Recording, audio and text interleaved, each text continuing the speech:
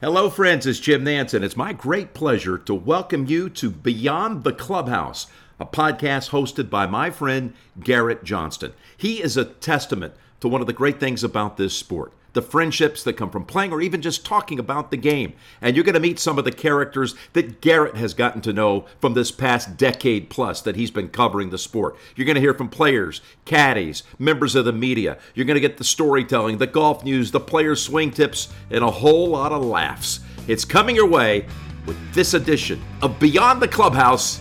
Here's Garrett. Thank you, Jim Nance. And we've got Padraig Harrington, the Ryder Cup captain for the European team, on this week. It's one of the great characters in golf, the Irishman.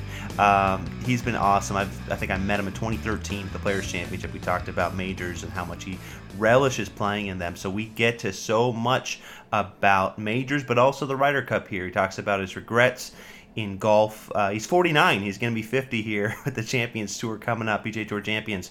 But yes, so much focus on the Ryder Cup because he's the captain of the European team. What's that going to look like? He's only going to have 3 picks compared to 6 for Steve Stricker. So we pick his brain a little bit about the Ryder Cup. How can you not? And I have a quick Padraig story before we're done with this at the end. But you can watch this interview on YouTube. He was actually in his house, in his little studio, where he's got a net set up for hitting balls. And he was sitting on a medicine ball. I mean, this guy at age 49 is not giving up. He's working out all the time. He's practicing. So he has a ton of tips for us at the back end of this podcast. Stuff with the swing, little things, how we can get better as amateurs, 80-yard shots, the long bunker shot, you name it. This guy's got it for us. So Padraig Harrington.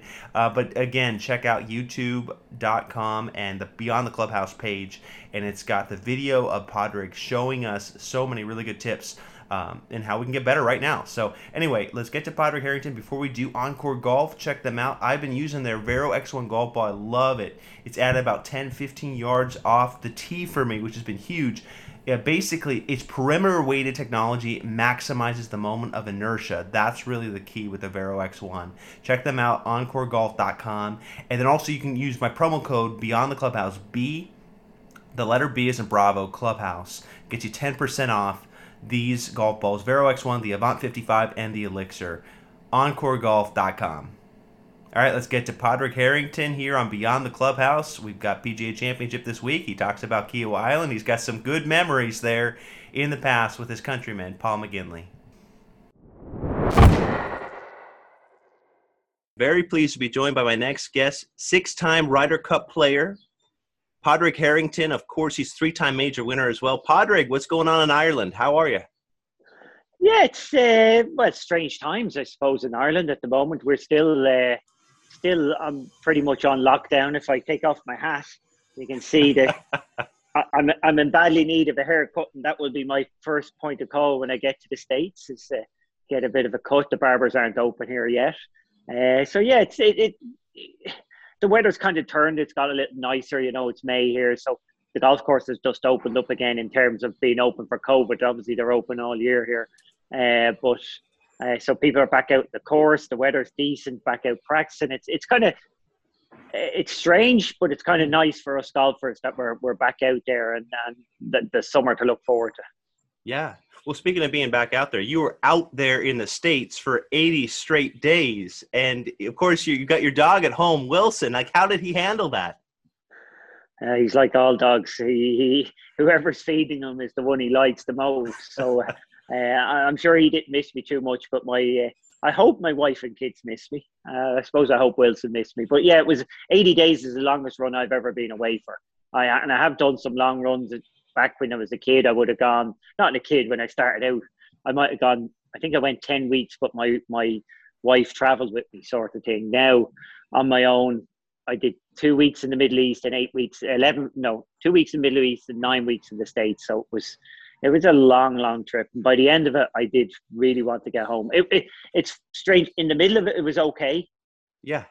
Even all the way up onto the second last week, it was fine. But when I got to the last week, I just wanted to go. The finish line is so close. You just want to go. And how did you stay connected to your family there? Your Patrick and the others. Look, it is easy. Back at when I started out, it was pay phones and collect calls and that sort of stuff back in 96, 95 when I was at tour school. I can remember ringing home every night from a pay phone and finding the coins to do it. Now, it's amazing it's gone full circle, because when, around 2000, we'd be traveling to countries where it'd be €3 or €4 an hour to use your phone, or a minute to use your phone. So it was like incredibly expensive and a big deal. Like, it'd be a couple of €100 to make a phone call. Whereas now everything is free. So you just get in FaceTime, ring home. You can see the family. You can see the dog, Wilson. You can do it, you're ringing several times a day. So you don't miss out. Now, I do have 2 teenage kids. So anybody who has teenage kids, they'll know that doesn't matter. They're not going to get much time on FaceTime or any talk time out of them. So, it's a hello. I want to get back to my game. Goodbye. And you're just the parent on the side. You just got to go with it, huh?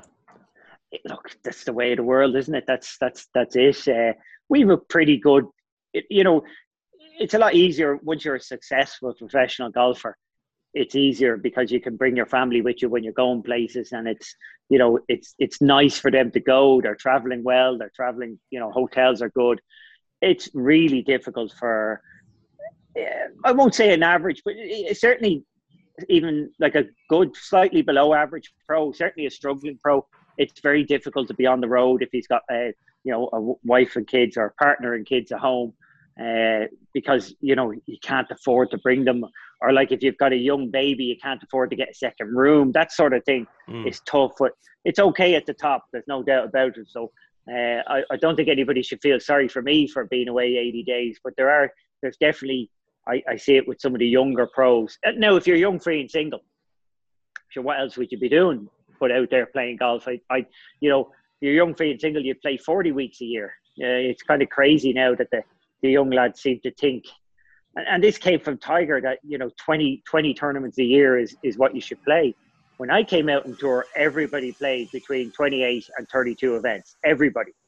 Yeah. It was Tiger was the first person who whittled that down, and I know other people are trying to seem to think that's the role that is supposed to model, but it really wasn't. Tiger was unique, that he could come out cold into an event, not having played 2 or 3 weeks, and come out and play his very best. Whereas most people need to be out on the golf course competing and playing in order to get the best out of the game. So, like for me, it takes me nearly the 3rd week is normally my best week. Yeah. Well, speaking of competing and playing, the all-time European Tour winner, Seve Ballesteros, here we are. It's May. It's already May of 2021, and it's 10 years since he's passed. It's hard to believe. But what did you make of what he meant to what Team Europe is, or was in the past and is today? Paddy? He still means an awful lot to the Ryder Cup and Europe in terms of the Ryder Cup. He's still very much, I suppose, the iconic figure of leading the team. There will be plenty of pictures of him around our team, and he will still be used as an inspirational figure. It is interesting that, he brought us a long way. Back in the 80s, Europeans struggled to be given access to the majors, access to the bigger events in the world. And the Ryder Cup was very much the way that Europe proved itself. And Seve led that. It was a big deal to go, if we can beat the US in the Ryder Cup, well, we deserve a bigger cut in the pie. We deserve more places in the majors. We deserve, more say in the world rankings. It was all about that. Seve led the way, and it was very much because of the fact that Seve felt he wasn't given the access, or he struggled to get the access that a player of his stature should have got. And now we do, because of Seve and the others. Seve, Sandy Lyle, Bernard Langer, Woodsy. I hope I haven't forgot any back in the 80s. Who led Sandy the way. Lyle, Woodsy. Yeah. Yep. Yeah, so there's no doubt Seve had the passion for that, and he really wanted to prove his point. He's famous for going up against Mr. Beeman on the PGA Tour. So yeah, look, that's the way it was, and he certainly is still an inspiration today.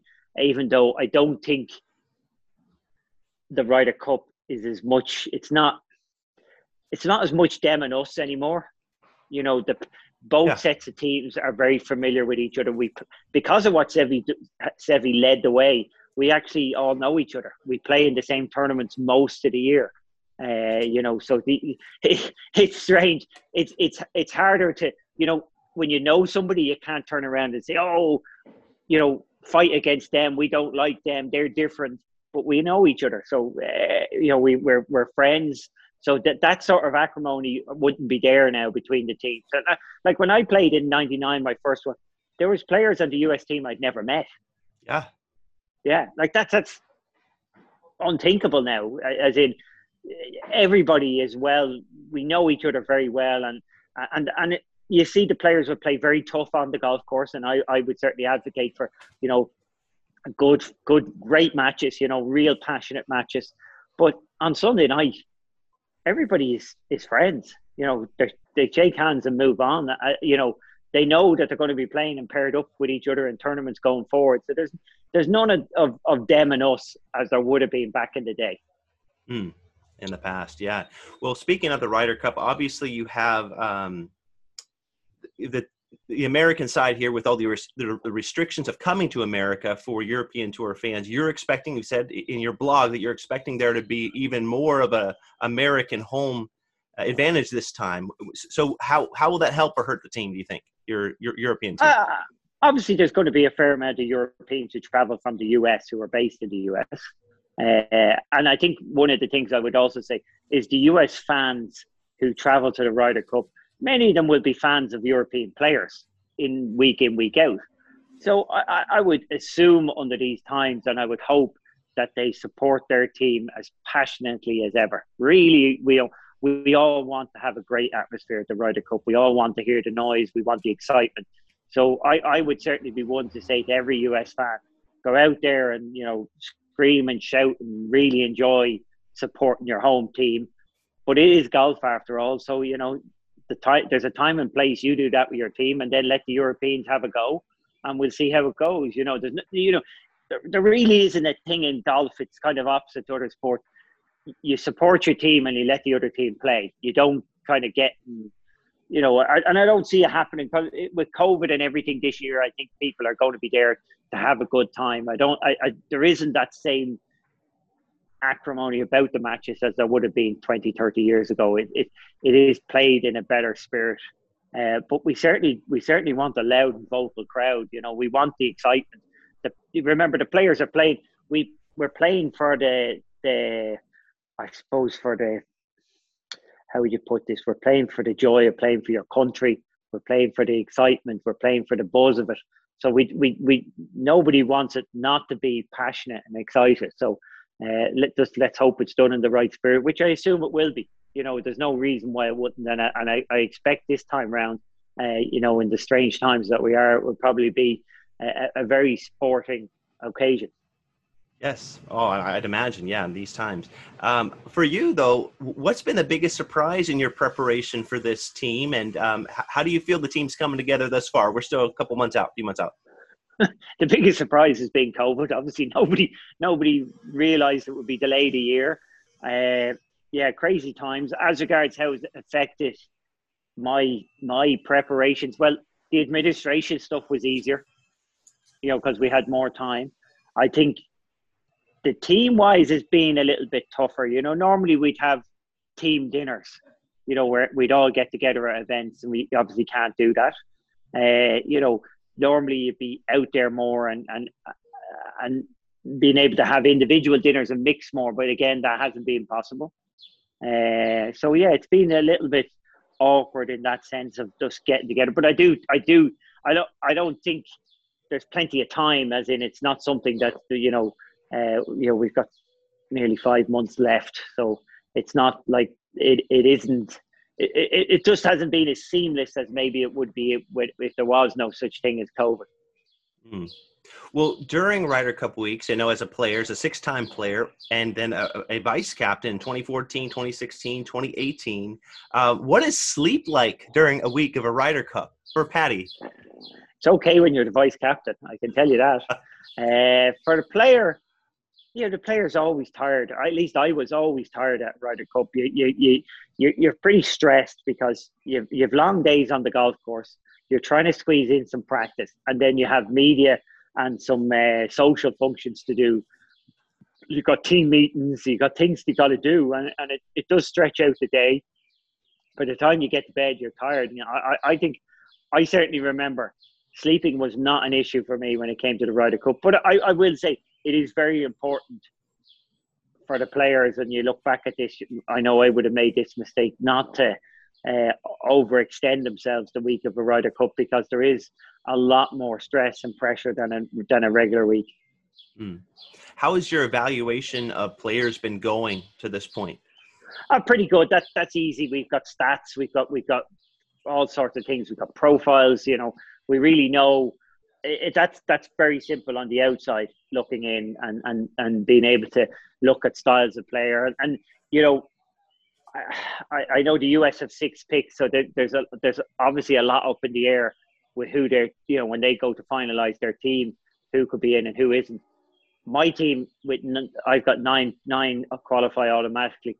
That's a very strong 9 at the moment, as in it's unlikely to change. And then I have 3 picks. And when you have 3 picks, it really does narrow down how many potentially could get into the team. So I have a much tighter grouping of really who could be in my team. And it's a lot easier, even this far out, to start looking at partnerships and pairings.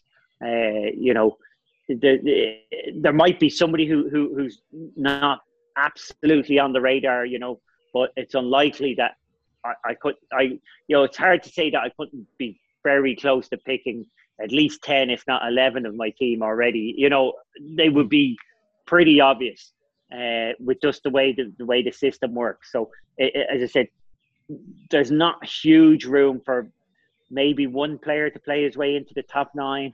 And as I said, with 3 picks, it really does. There might be 4 or 5 players in contention for those 3 picks, maybe 6. So it's easier to sort of look into the future and say, well, this is what we need in terms of forces and four-ball. Yeah, and how everyone complements each other. What about the older superstars? There's some that aren't qualified for the team yet. Does that surprise you at all? No, it's going to be 3 years since the last Ryder Cup, so you always have a changing, and the old guys move on and new guys come in. The one thing we know in Europe is rookies have always been very good in the Ryder Cup. They've played great and they bring something special to the team. And the older guys who are in the team will need the enthusiasm that the younger guys bring.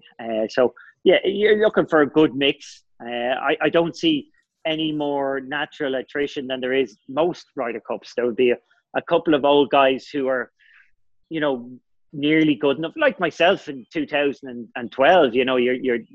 You make the last team. You don't make the year you don't make a team. It's not like you've just disappeared. You just weren't quite there. And there'll be 1 or 2 like that this time around for sure. I do notice though that some of those old guys are starting to put a bit of a move on and starting to play well. That has been interesting. The experienced guys that, if you picked the team maybe 6 months ago or a year ago, looked like they definitely weren't in with a chance, have now started moving on and coming good. And it would be interesting come September when I do make the final picks, how many of those experienced guys have come back into the form, because if I'm talking to them, they are very focused on making the team. Yes, as they should be. You've been a part of 4 winning Ryder Cup teams as a player. What has been your favorite memory there at Ryder Cup there? A lot of good memories. 99 where we lost was incredibly exciting. Your first Ryder Cup, everything about it. I played very well that week. I won my singles on the Sunday, and it looked like that was going to be the pivotal match. Certainly the way the crowd swelled around the match I was playing Mark O'Meara, and the way they were talking, it was like my match was going to make the difference. And when I won, we actually thought, not that I'd hold the winning putt, but we thought that it made the difference. And obviously that was taken away very quickly when Justin Leonard held that putt in 17 about 10 minutes after I finished. But it was incredibly exciting and nerve-wracking. The winning in 2002 it was a big deal to come back with the win after 99. And that was a very important one for Europe because we'd won in 97. We had a good team in 99. If we lost in 2002, it would have broken maybe the spirit of a young team that went on to win quite a few Ryder Cups. So it was a big win to win there. Them winning in the US 90 in 2000, they're all good. 2004 with Bernard Langer, that was brilliant. Strangely winning in Ireland in 2006 was nice. We won so easy. It was just nice. It wasn't, if you win by holding the putt in the final green team wise, and there wasn't the drama in the K Club. I was stressed as an Irish person that would go well, and we had bad weather that week, but we got it done. And I just remember just feeling relieved rather than anything else winning in the K Club. I did get to crowd surf there, that's a highlight, yeah. In the tented village, I went into the tented village going back on the Sunday evening, and the crowd picked me up, put me over their heads, and passed me around, myself and David Howell. So that was my one and only time, and certainly I will put that down as a lifetime ambition and highlight. And what did that feel like though in those moments? Yeah, you lose your shoe, you lose this, you lose that. There's lots of souvenirs that go away, but that was something I had the opportunity. I thought about in 2004. We were in a bar, an Irish bar, and it was jammed, and I was standing on the bar and thinking, God, this would be a good opportunity, but I didn't go for it. So it happened nice and organically in 2006, and as I said, it is one of those things you go, yeah, it's pretty nice to be crowd surfing and be the center of attention, if you know what I mean, the way the crowd was cheering and going on. So yeah, that was a special moment for sure. Yeah, lots of good memories. Winning 2010, I think winning as a vice captain with Paul McGinley in 2014 was really good. Just because it meant so much to Paul, I think that was a big highlight. I probably learned the most losing with Darren Clarke in 2016. Yeah, that was just a tough week. Everything went against us. We seemed to be always behind the eight ball, always scrambling. And when you look back at it too, like we felt like we were always fighting, scrambling, trying to get back, trying to recover. It was really difficult. But when you kind of look back at it, you go, wow, it's just difficult to beat the US team on a Hazeltine type golf course. That was a great team in playing in the conditions that really suited them. And, as much as we might look back and say, I wish we did something different, I do actually think they just had a great team that beat that week, and it would be. I'd hate to be going up against the US on in a Hazeltine or the Miracle of Medina or Valhalla. These are golf courses. If the course is set up like those ones, it's just tough for us to beat it on those traditional US golf courses. Yeah. Well, a U.S. golf course you're about to get to, Kiawah Island. You tied for 18th there in 2012. What do you expect from that course? What do you remember about the characteristics of that course, Kiawah? I won the World Cup there in 97 with Paul McGinley, so I have fond memories of it. I've played it a few times. I really like the golf course. I know I tied. I think I was close, if not second or very close to second place with 9 holes to go. That time I did panic on my last 9 holes coming home. I remember I had that horrible sinking feeling you get in the golf course every now and again, that the clubhouse just couldn't come quick enough. It's a horrible feeling. There's nothing worse than when you're on the golf course and you just can't get to the clubhouse quick enough. That was one of those. It happens to all of us. It's amazing. You just can't get in quick enough. As every hole goes on, it ain't getting any better. So that was, yeah. But I liked the venue. I liked the golf course. I really liked the golf course. So I'm looking forward to it.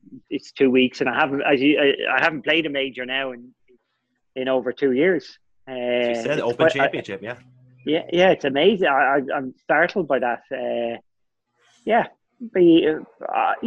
I play next week at the Byron Nelson, and it's quite important for me to show if I'm going to play well at the PGA, I'm not a player. As I said, I'm the opposite of Tiger. Tiger was able to turn up and have plenty of time off and turn up and play his best golf. I need to play myself into form. So, I'm looking at the Byron Nelson next week and hoping to hit the ground running, show a bit of form, ideally get yourself into contention and feel a little bit of nerves so that, when you get there in the PGA, if you start feeling nervous, it's nothing better than, having experienced it the week or two before. Well, how do you get to TPC Craig Ranch? I mean, I imagine you've never played that course, right? Because it's a new one, right? No. How does Paddy prepare for a brand new golf course? Well, how do I get there? I have no idea. That's somebody else's responsibility. One of my best, people ask me about my personality. I managed to travel to an event, obviously in a foreign country, and didn't know what airport I landed in. I didn't know what city I was in. As in, I was traveling, and I traveled pretty much now full time with my caddy. I was traveling at that stage with my wife, and between myself and my caddy Ronan, it nearly is it's like a running competition for who will pay attention the least, or who will break. Like we get to an airport, and like it's like who's going to be the last one to actually look at the monitor and check something, because we both sit there waiting for the other person to be the responsible one. And I certainly, when my wife is traveling, I just go when I'm told to go, and I have managed to go to an event like it was actually in Germany. I landed in a city, could have been like a big city like Frankfurt or somewhere like that, and I had no idea. When somebody asked me at the event, I said, I have no idea where I flew into or what. So, yeah, I'm good at delegating that. I don't get stressed by travel, so I know I'll get there. I travel out on Sunday. I know if I don't get there on Sunday, I get there Monday. At the end of the world, there's always another flight. So as regards preparation on the golf course, the yardage books are so good these days. You could nearly play the courses blind, and they do change. Remember, there's no substitute for playing a competition on a golf course, but practice rounds, yeah, they're important. But we follow each other. We follow other pros. Like if you haven't played the golf course, you're watching what everybody's doing. You're getting an idea for it, And if you're standing on a hole, and even if you're first off and you've got driver in your hand, and you happen to notice that your two playing partners have got a 3-wood or an iron, you do go, hang on a second here. If I don't know this hole, now clearly if you know it, you proceed with your own strategy. But if somebody's using a different strategy on a hole you don't know, even if you're first up, you're going to second guess that strategy and go, hang on a second, have we got this right? Have I got the right target here? And the truth of it, if I can't make it to a golf course to play a practice round, which has happened once or twice, it'd be unusual that I wouldn't have sent my caddy ahead to have, done the whole golf course. And the caddies, when they're out in the course, they don't just walk the golf course. They walk it when other people are playing it. So they'll actually, usually what I often have, they'll go and walk nearly 18 holes with a friend of theirs who's caddying for a player, and actually do the whole round with that player and see how they played the golf course. Because like most important things, I got cut out this year because I played LA this year at Riviera, the Genesis, and because of COVID I had no practice round. And what stumped me actually was the firmness of the greens. I just, through the first 9 holes, I think I landed on 7 greens and only managed to hit 2 greens in regulation. I might have landed on all 9 of them or something. It was ridiculous. I just kept bouncing through, and it doesn't matter how much you tell yourself, it takes a while just to get that this thing is going to, take a 10, 15 yard skip forward. So you have to get used to that a little bit in practice rounds, but a lot of golf courses, you can get away with it and just play it reasonably blind. Yeah. Well, you've won 3 major championships. You've been a big part of others. What's the biggest regret of your career at this point? At age 49, Paddy. You're going to be 50 in August. People ask me, and there's no doubts I've made plenty of mistakes over the years. I've and I have made mistakes, but I don't regret them. whatever I've done, I've enjoyed doing, and yeah, I would tell somebody to do it different in different places and that, but it's made me who I am. So I don't have a regret. As regards individual shots, if you ask me which ones I'd take back, I hit it in the bunker on the last hole in 2002 at Muirfield at the Open Championship. I was trying to make birdie. As it turned out, par would have got me in the playoff. I learned a lot from that, but certainly, yeah, par would have been in the playoff, which was a big deal. You never know what's going to happen in the playoff. 2006, I had 3 pars to win at Wingfoot, as it turned out, and I did pretty much similar thing. I bogeyed the 16th and panicked a bit, thinking I needed to make birdies coming home, but clearly 2 more pars would have got me in the playoff.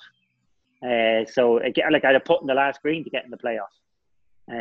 So yeah, you look at things like that in hindsight, but every time you do it, you learn from it. And those experiences definitely helped me win in Carnoustie, definitely helped me win my 3 majors. Yeah, the other ones, like I look back at 2012 Olympic Club. I think I had the birdie the last for a playoff, and I San was Francisco, my wedge play was great, and I actually made bogey. But what was strange about that for that week, I had the yips.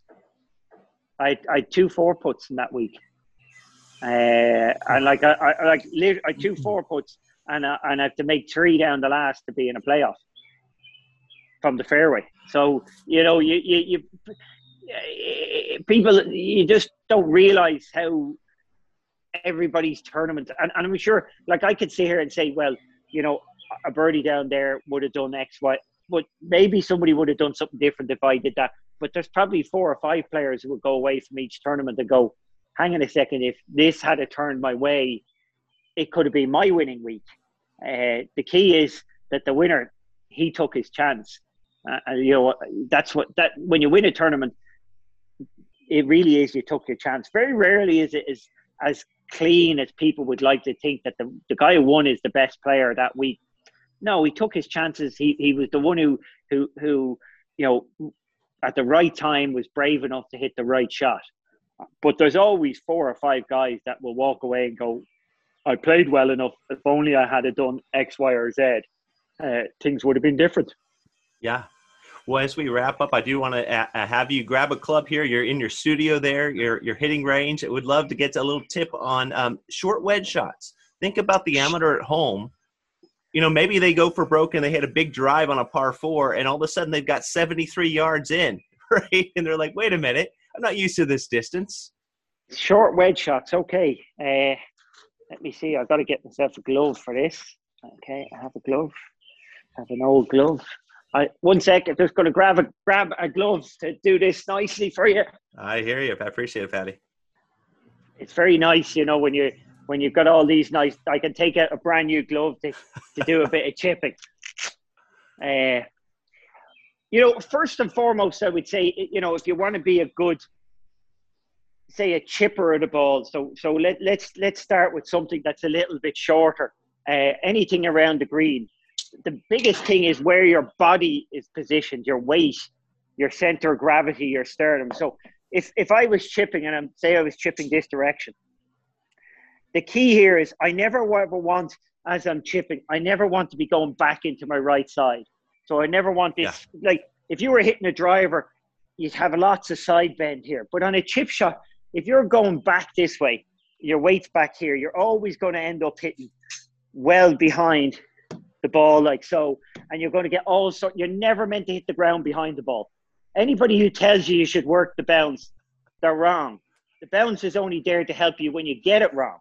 You don't try and get it wrong on purpose. So the key is you want to try and hit the ball cleanly and have your divot under or ahead of the ball. And the way you do that is you lean in.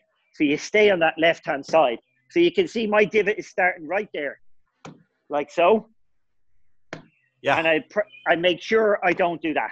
No scooping back here. And that would be the same in bunkers. Don't try and help it up by going back into your right side and squeeze. Stay left. And the practice drill is very simple.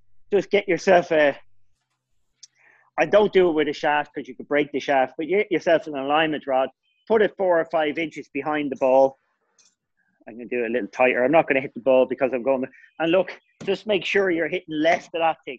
If I was to back up, you'd see how I hit the stick. Okay, now that's for anything under 50 yards where you don't need power. Stay on your left, set yourself on the left-hand side and just stay there all the time and make sure your divots are left of the golf ball. For a full pitch, yeah, there's, and this is where most people get a bit confused. There is a transition. So like 50 yards, I don't need power. I can stay left. If I was hitting a driver, I've got to, even though I say centered, I've got to turn and create a little bit of pivot over here. You don't need that big movement on a pitch shot.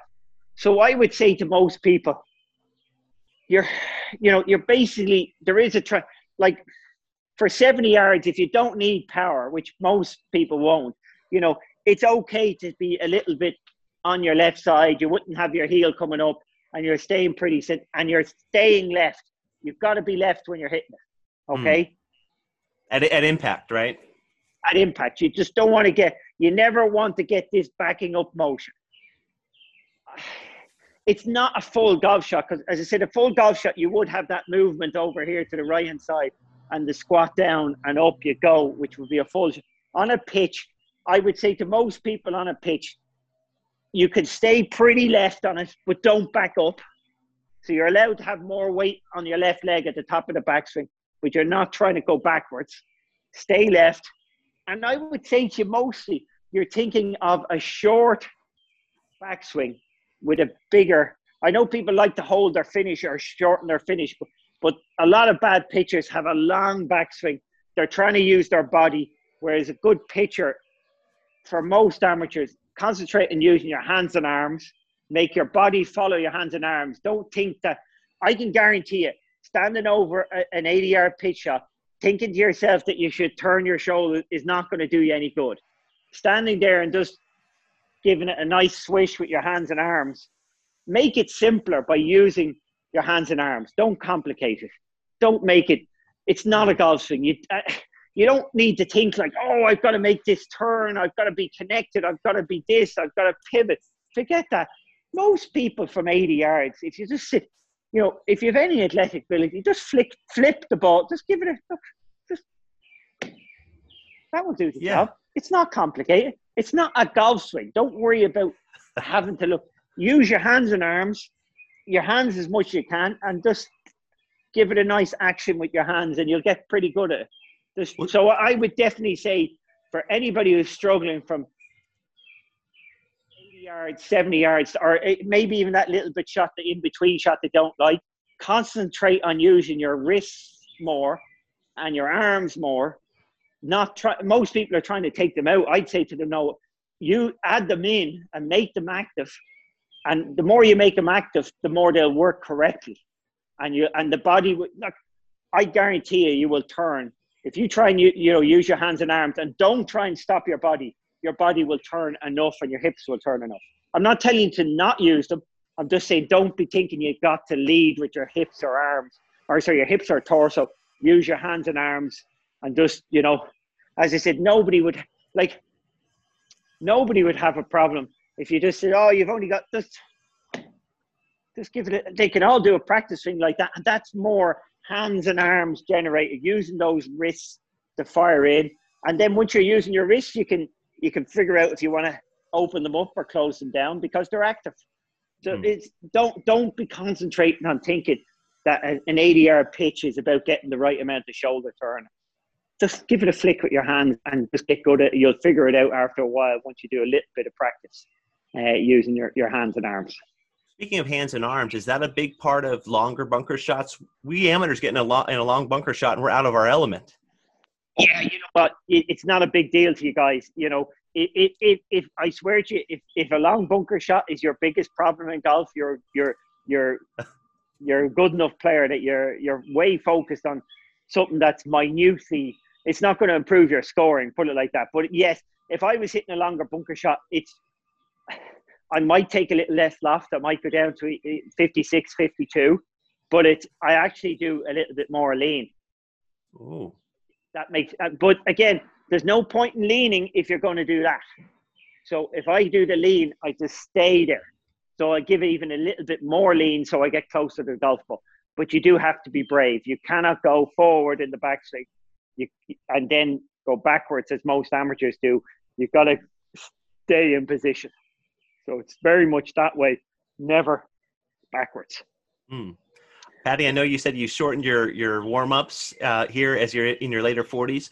What do we as amateurs need to be feeling as we're going to the first tee? Like, how do we want our body to feel after our warm-up session? Well, you should feel like it's not going to break when you go to hit it. You should feel like you can hit your first ball as hard as you want to. You should feel like that you can hit the ball on the first the same way you're going to hit it on the 5th or the 14th or the 18th. As in, it shouldn't feel like you have to get into the round. I think physically, I grew up without driving range. So we'd get out of the car 10 minutes before our tee time. We'd swing 2 clubs to get used to the weight, and we'd go. That's not a great system. As I get older, I'll do a few stretches, a few dynamic moves. One thing I found very good to mimic, and this is the hardest thing, if you haven't got a practice range to hit, and by the way, you only need to hit 15, 20 balls on the range. But if you haven't got a practice range, I think one of the things I've found very good to mimic the physicality of swinging the club, is I would throw a golf ball. So if I come out after a rain delay, so now when we get the rain delays on tour, we might be told you're back on the tee in 10 minutes. So you don't get to go to the range. It could be that quick. So I basically would go and get a golf ball, and I put it in my right hand, and I throw it. Now I'm not this golf ball, because it's bouncy here, obviously in the grass, but I throw it flat out like so. I have to watch that. I have you don't want to break your computer. I have a heavy ball, so I would do this as a training. This is a bit heavy. It's a 2-pound ball. Tom House throwing balls, these are, but you shouldn't be throwing it. So look, that's the best way of getting the velocity into my arms that I need when I swing.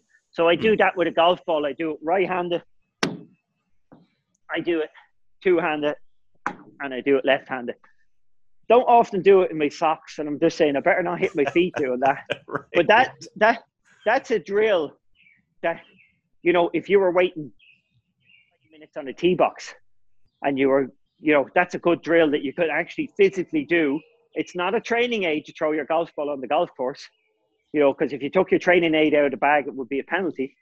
And yet you could feel physically warmed up. So if I was waiting on a par 5, I would do that. Yeah, it's a good way to feel aggressive still, because you can obviously throw as hard as you can down. That's a drill as well. It's a peak count drill. If you throw it forward, I'll show you now. If you throw it forward, so if you want to mimic a golf swing, so if you get a golf ball right hand, 2 fingers as a right hand, and if I throw it into the ground about two yards ahead of me to go straight, that mimics every bit of the golf swing. So it gives you the right amount of shoulder turn, hip turn, right amount of arm, right amount of wrist break, everything. So if I go, I lost my balance a bit there, but if you throw a golf ball like that, that's if you're at home in the garage, I know it's not the winter anymore, and you wanted to practice, well, how much do I turn my hips? Well, if I was going to throw the ball aggressively into the ground, 2 yards in front of me, not here now. Well, that's how much I turn my hips. That's how much I lift my heel. That's how much I turn my shoulders. That's the rhythm I go at. It basically mimics everything you should do in the golf swing. So if I did that again, so if I was to go, I hold my wrist. If I go there, okay, if I put the club, you'll see it's exactly a golf swing. Yeah, that's how far you take it back. Yeah. It mimics your golf swing. What you will find in a golf swing is the backswing is shorter than you think, and the follow through should be longer than the backswing. If your wristers have you see a lot of people, and they'll go long and short. It should be short and long for the most speed and the most power. So long and short is not good. I know you see some of the long hitters, the long drive guys, they'll go very long in the backswing. but they don't go short and follow through. They still have an even longer follow through than backswing. So your follow through has to be longer than your backswing, whatever you're doing. Mm. Yeah, maybe not in a pitch or like a shorter shot, but on a golf shot, makes you.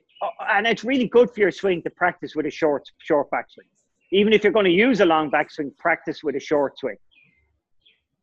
Yeah. Well, and also as we wrap up here, you're on us amateurs, we're on the tee box on 18. We got a chance to break 80 for the first time in 10 years. What's the right mentality, Patty? What should we be thinking? First, you've got to embrace that you're there. That's the very first thing. You've got to say to yourself, isn't it great that I have this chance, that I have this opportunity? This is where I want to be.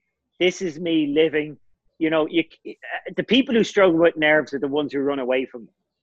You know, the people who do well with nerves are the ones who go, it's okay to be nervous. I'm living. I'm alive. And let's face it, if you never got nervous in your life, it would be a very dull life.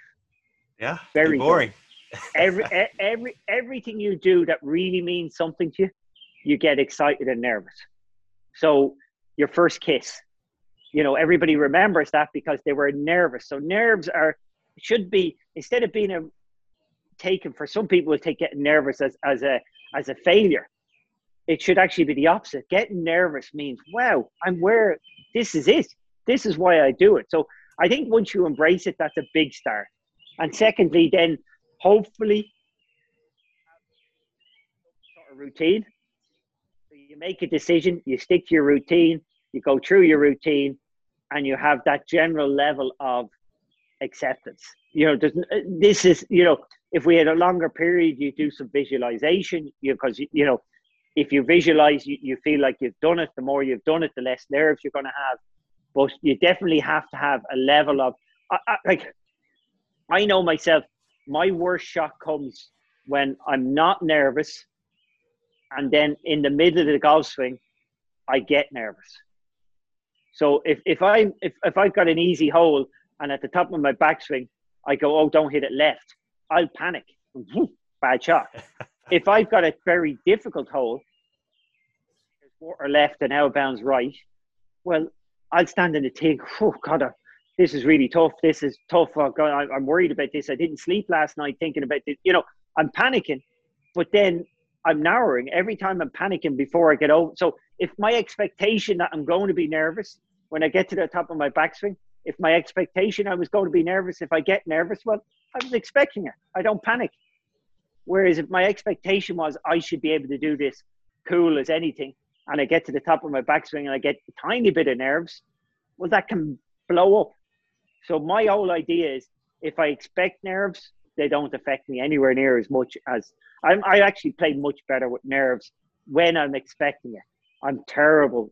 And I've done this when I get overconfident, and I think, you know, like my 70-second shot at the Open in Carnoustie, when I hit that, I just was so confident walking onto that tee. I was so confident until I got to the top of my backswing. Like, I just thought I was going to blast it down the middle. Never had I hit the ball as well as I had that day. And I got a little bit of panic at the top and magnified into a huge thing. Whereas if I got in that tee box and was swinging badly, you know, the amount of, you know, energy to go from, oh, I could do any of this, I would have brought it into this. Whereas I was like this and just ended up like that, because, you know, so it's not, and whether I'm lying to myself or not, I believe I've played well under pressure in the past, and that really helps. So when I get nervous, I go, I am actually better when I'm nervous. My focus sharpens for that very reason. I go wide to narrow when I'm nervous, whereas when you're confident, you can really, sometimes you can lose the plot a bit. Yeah. Great stuff, Patty. It's been great chatting with you here for a bit, talking Ryder Cup, talking tips for the amateur golfer. You can follow Patty, of course, Patty's Golf Tips, and then he's on Twitter as well, Padraig_H on Twitter and on Instagram. Great to talk to you, my friend. YouTube as well. Yes, YouTube. YouTube. So I'm putting longer videos on YouTube and short ones on Instagram and on my PadraigHarrington.com. So everything I know is up there. And if you want to have quick tips that certainly I believe do work. I might beat the same drum quite a bit all the way through my tips, but I do believe that the average golfer has got it totally wrong. So if you're playing off like 15 handicap and you've been playing the game a few years, you've got it wrong. This game is a lot. Everybody should be able to play off single figures. That's all I'm saying. Wow, it's everybody. It's not everybody. It's not to move the ball forward. You make an as athletic a move as you can. You figure out where the club face is, and you have some experience of how to get around the golf course. Those three things. It's nowhere near. All the teaching that's out there tends to be for the low handicap golfer, the real niche. And, it's very important for, if you're a scratch golfer, it will be, let's say scratch or under 5. It will be important that you get that extra 5 degrees of shoulder turn, or that you lay the club down in the downswing. What does that mean? Like, to the average 14 handicap, lay the club down in the downswing. What do I take it and put it on the ground? Another language. So, look, there's very few people, and it's instinctive. I've seen this with toddlers and things. Give them a stick and ask them to hit something big. So if you picked up a stick and you were asked to hit a tree trunk, as you did when you were 6 years of age, I guarantee you it'll make a great athletic move. And you watch kids who have never played golf, give them a stick and ask them to swing it, and they'll make the most perfectly coordinated move. Then they come to golf later on in life and they think, I've got to keep my head still. I've got to keep my head down. Those two things will destroy you. I've got to stay still. I can't move. I've got to turn my shoulder. Turning my shoulders has done more damage to golfers. Like, it's ridiculous what, and I'm not saying there are people who have if you have a limitation in your movement, it would be even worse if you try and turn your shoulders. Look, to hit the golf ball for a man, to hit it like 240 yards in the air, it only requires your hands. And I'm not saying your body doesn't work, but a normal person playing the game needs to have their hands and arms lead the swing, whereas a top-class pro will want his bigger muscles to lead the golf swing. They're two different things. They are not the same person. And telling, I can say this because I'm nearly 50 years of age, telling a 50-year-old man who sits at a desk all day to go out there and make a shoulder turn past 90 degrees and do this, that's just not going to help him. If you can swing it, you're pretty damn good. That's it. Paddy, great stuff, my friend. Thanks for joining again. Thanks for your time, my friend. Okay, no problem. You're welcome, Gary.